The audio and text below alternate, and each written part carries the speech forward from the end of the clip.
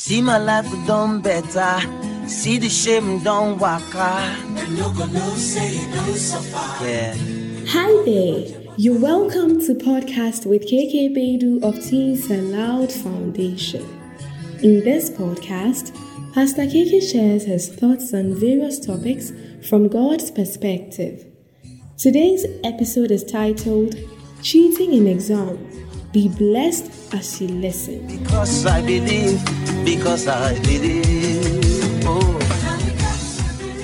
This is Podcast with KK Bedu. A warm welcome to you. God bless you so much for sharing the link, for subscribing to this podcast. Please do well to share it with more of your friends. Keep on sending your questions to us on 050-169-8834. That is +233-50169-8834 for our international listeners as well. Today we have a question from Lucy. She says, "Good afternoon, Pastor KK. I have been listening to your podcast and I have a question on examination malpractice. Please, I want to know if examination malpractice is wrong because some people are of the opinion that God is sending them help through the invigilators or even their mates. Some argue that it is wrong because examinations have to be fair. I know Christians who have written exams not prepared, and some way, somehow, God sees them through. If we are looking at exams being fair, then this move of God doesn't seem to hold. Please, I want to know if examination malpractice is a sin like adultery and the rest of it, or it depends on the individual." Pastor KK. It will never depend on the individual, then that will be recipe for chaos. If we want to know where this comes from, it's coming from right from the 10 Commandments. It says, "Thou shalt not bear what is called false witness," or simply saying that you shouldn't lie, Now, what is the expectation of the examiner?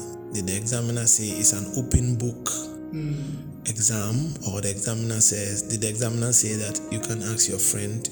Is that what the examiner is expecting?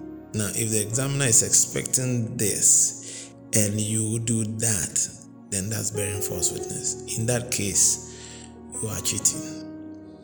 Because you are comparing you to those who have not. In many years ago, I think somewhere around 2012, I tried this campaign, launched a campaign to try and, dissuade people. In fact, I wrote a whole article, and some of you can go and check the article. I think maybe we have to just copy the article and put it on the podcast page. And I wrote this article. I got so mad, when I heard from many young people that a lot of the WAEC examinations, invigilators come and they write it on the board. They write answers on the board and you see, that's what makes a whole sentence be cancelled, and sometimes it's not your fault. You have struggled to go and learn and invigilate. So I wrote an article I titled "The Strict Invigilator is My Friend." Now, I remember that article every time on my blog post. Many people were in India were reading that particular article, not knowing that in India, exam is a big deal there. To that, people commit suicide and a whole lot of other things.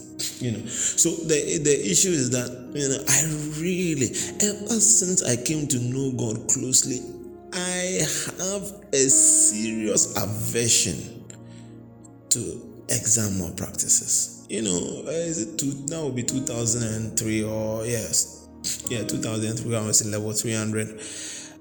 We had psychostats, statistics of psychology or something of that course. And when we got to that course, the class was so small and we're just too many. I never got to sit in the class, and because of my unstable mathematics, and when it got to start, I got a D. But I knew I was going to get a D because I was learning. I was not even getting it. The whole normal distribution curve and all of those things were very confusing to me. So in the exam hall, when the paper came and I opened it, I honestly was seeing stars. And as I saw the stars, I knew I was going to fail. But I failed honorably. I didn't ask and decided I was not going to ask anyone. I was just going to fail very, very honorably and learn from my mistakes. No, so what did I do? When it came, I did see that I had made a D, and that meant I need to write again. But although I had a D is an optional rewrite. I don't know what the case is now in Legon. Do you know whether D you don't rewrite? Okay, in UW you don't rewrite. You have to write. It's compulsory rewrite. Okay. In Legon, then it was not a compulsory rewrite, but I just chose. I needed to do it again. So I did go and went to join the level 300 class when I was in final year 400.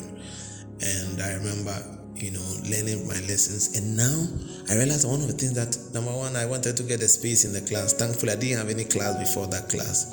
I think about 2 or 3 periods before then, I didn't have any class. So I would go into the class. One of the things I saw that was worrying me was that I was sleeping in class, and that didn't help with the understanding, because sometimes when it got to critical points, I would sleep, I would doze off, and by the time I realized that they finished saying the most important thing. So I would go to the class like almost 2 hours and sleep in the class with my head on the table, and the only time I woke up was when I heard the lecturer come in and say, "Hello, class." And with that one, I was sure that for the next 2 hours, I would not even blink an eye. Can you believe that halfway into the course, I was one of the teachers of that course? People came to me. I someone who is not that very strong in math. I was now almost the TA. People would come to me and I explained it to them systematically. And by the grace of God, I made a B+. It's still on my transcript and all of those things. So God wants to teach. You see, if we want God to, I don't know. You see, I remember, it's a very sad story of, I think in 1 Corinthians chapter, I think, let me just read it in the either verse 13 or 14, and it's a very sad story in the Bible. And the first time I read it, it's really, almost like I was getting angry with God. Okay, so let's read it from the verse 7. Okay, so let me give this brief background. So David has now become a king of Israel. And so part of his own, I love what is happening here. He sees that, I'm now a king, but I don't have God. The ark of God is somewhere, and I'm also somewhere. So we need to move it and bring it to Jerusalem, where I am now. That's where my palace is, So on his way, he just gathers the ark, and on his way, he himself later on recognizes his mistake that, the Levites were the ones who were supposed to have held the ark. So he's coming, and then the ark, he makes some regular people, just any random guys just carry the thing. And when they were coming, they passed on some stones or something, and the cart that had the Ark of the Covenant. And those of you who don't know what it is, you can Google it and see how it looks like. The Ark of Covenant, it was designed with poles, and people carried it on their shoulders and all of that. It just represented the presence of God. And as the thing, stumbled, the thing shook and was about to fall. And so now with this background, let me read.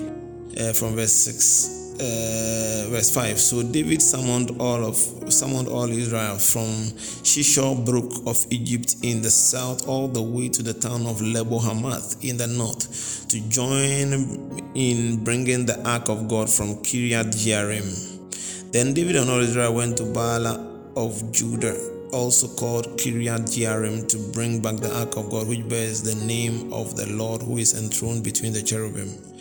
They placed the ark of God on a new cart and brought it from Abinadab's house.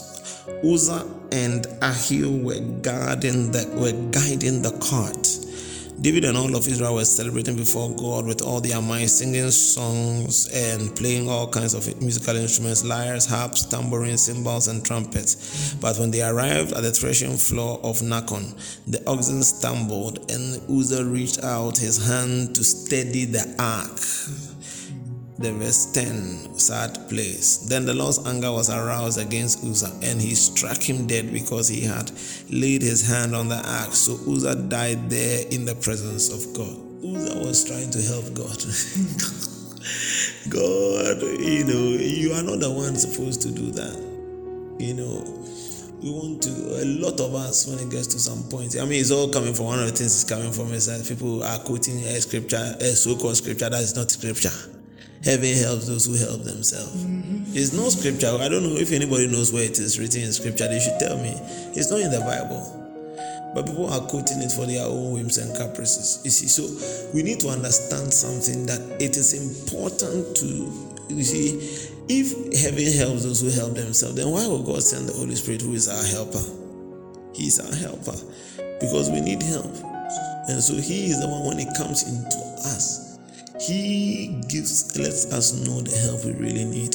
And then we follow up to be able to, he follows us up to be able to grant us the grace to do the things that God has called us to do here on this earth, you see. And when we find those things out, we just walk in it effortlessly, because now his spirit himself is inside of us and gives us that capacity to be able to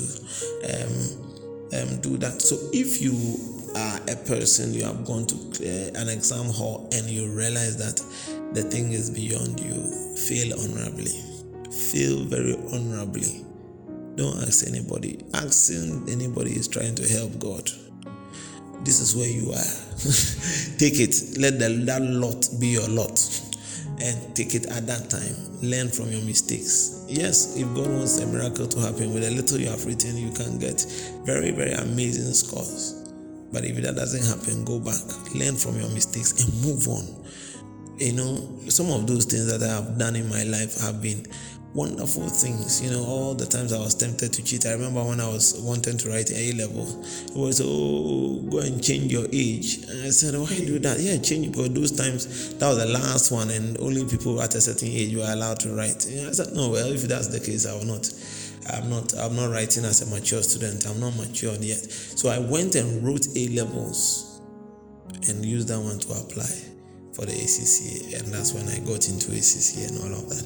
So very, very important that we can be able to understand some of these things and walk in it and be bold people. See, when we, sometimes when we have, when I become a big man, I'll be able to say no. If you don't start saying no in the exam room, and that's when corruption abounds. And if you take a university like Ashesi University here in Ghana, that they have an honor code where they tell people to be people of integrity, and in the exam room there's no invigilator and no one asks anyone. Am I surprised that Ashesi is one of the most sought after, or their students and graduates are one of the most sought after in Ghana and many parts of the world as well? Why? Because when those values of integrity, start, becoming one with the person walks in new levels.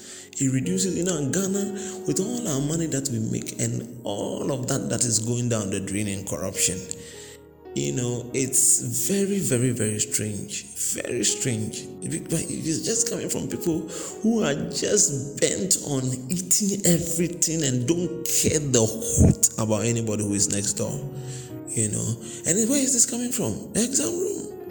And nowadays, when I write, recently I was just writing some exam, and the speed with which, especially the older women in the class, were willing to say, tell me, let me copy, because they are tired, they are pregnant, they just want us to write something there. Some of them, unfortunately, is the case, But if we want to become people that are people of value, people that values define us, oh, come on. As we stand strong and we become people that are sticking to the values of Christ as He has given us, we will do more exploits. I tell you, I was blessing more people who kept coming. God bless you. And I was rewarded with a B+ by then. So let someone who didn't have any good background in it, let's see where God brought me to. So fail honorably. Fail honorably. Don't ask. I mean, when I go to an exam hall and the invigilator is strict, I am so happy. And nobody cheats. We finish. And we move on. And God Himself, who rewards at the heart level, will reward us as well. Amen.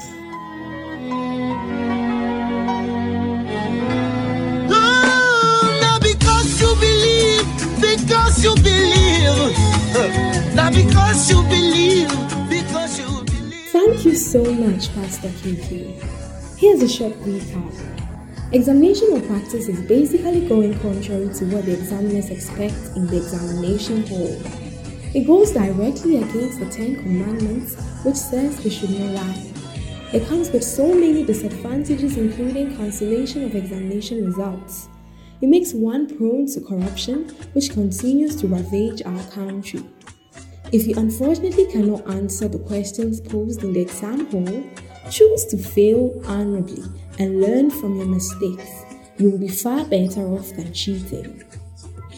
Thank you so much for listening to this podcast. I believe you know 5 people who need to hear this and many more of the podcasts on this channel. Why don't you send it to them and join the global evangelistic move as given to us by Jesus Christ Himself? If you have questions of your own or questions from your friends, send us a message on WhatsApp or Telegram right now on 050-169-8834. We will be glad to hear from you generally on the same number if you have any encouragement or constructive criticism for how we are serving you at the moment. Prayerfully consider donating to our Vodafone Cash account on 050-169-8834. Always remember John chapter 17 verse 17 that you're sanctified by the truth. So never stop listening to this podcast. God bless you. What you believe you get what you believe.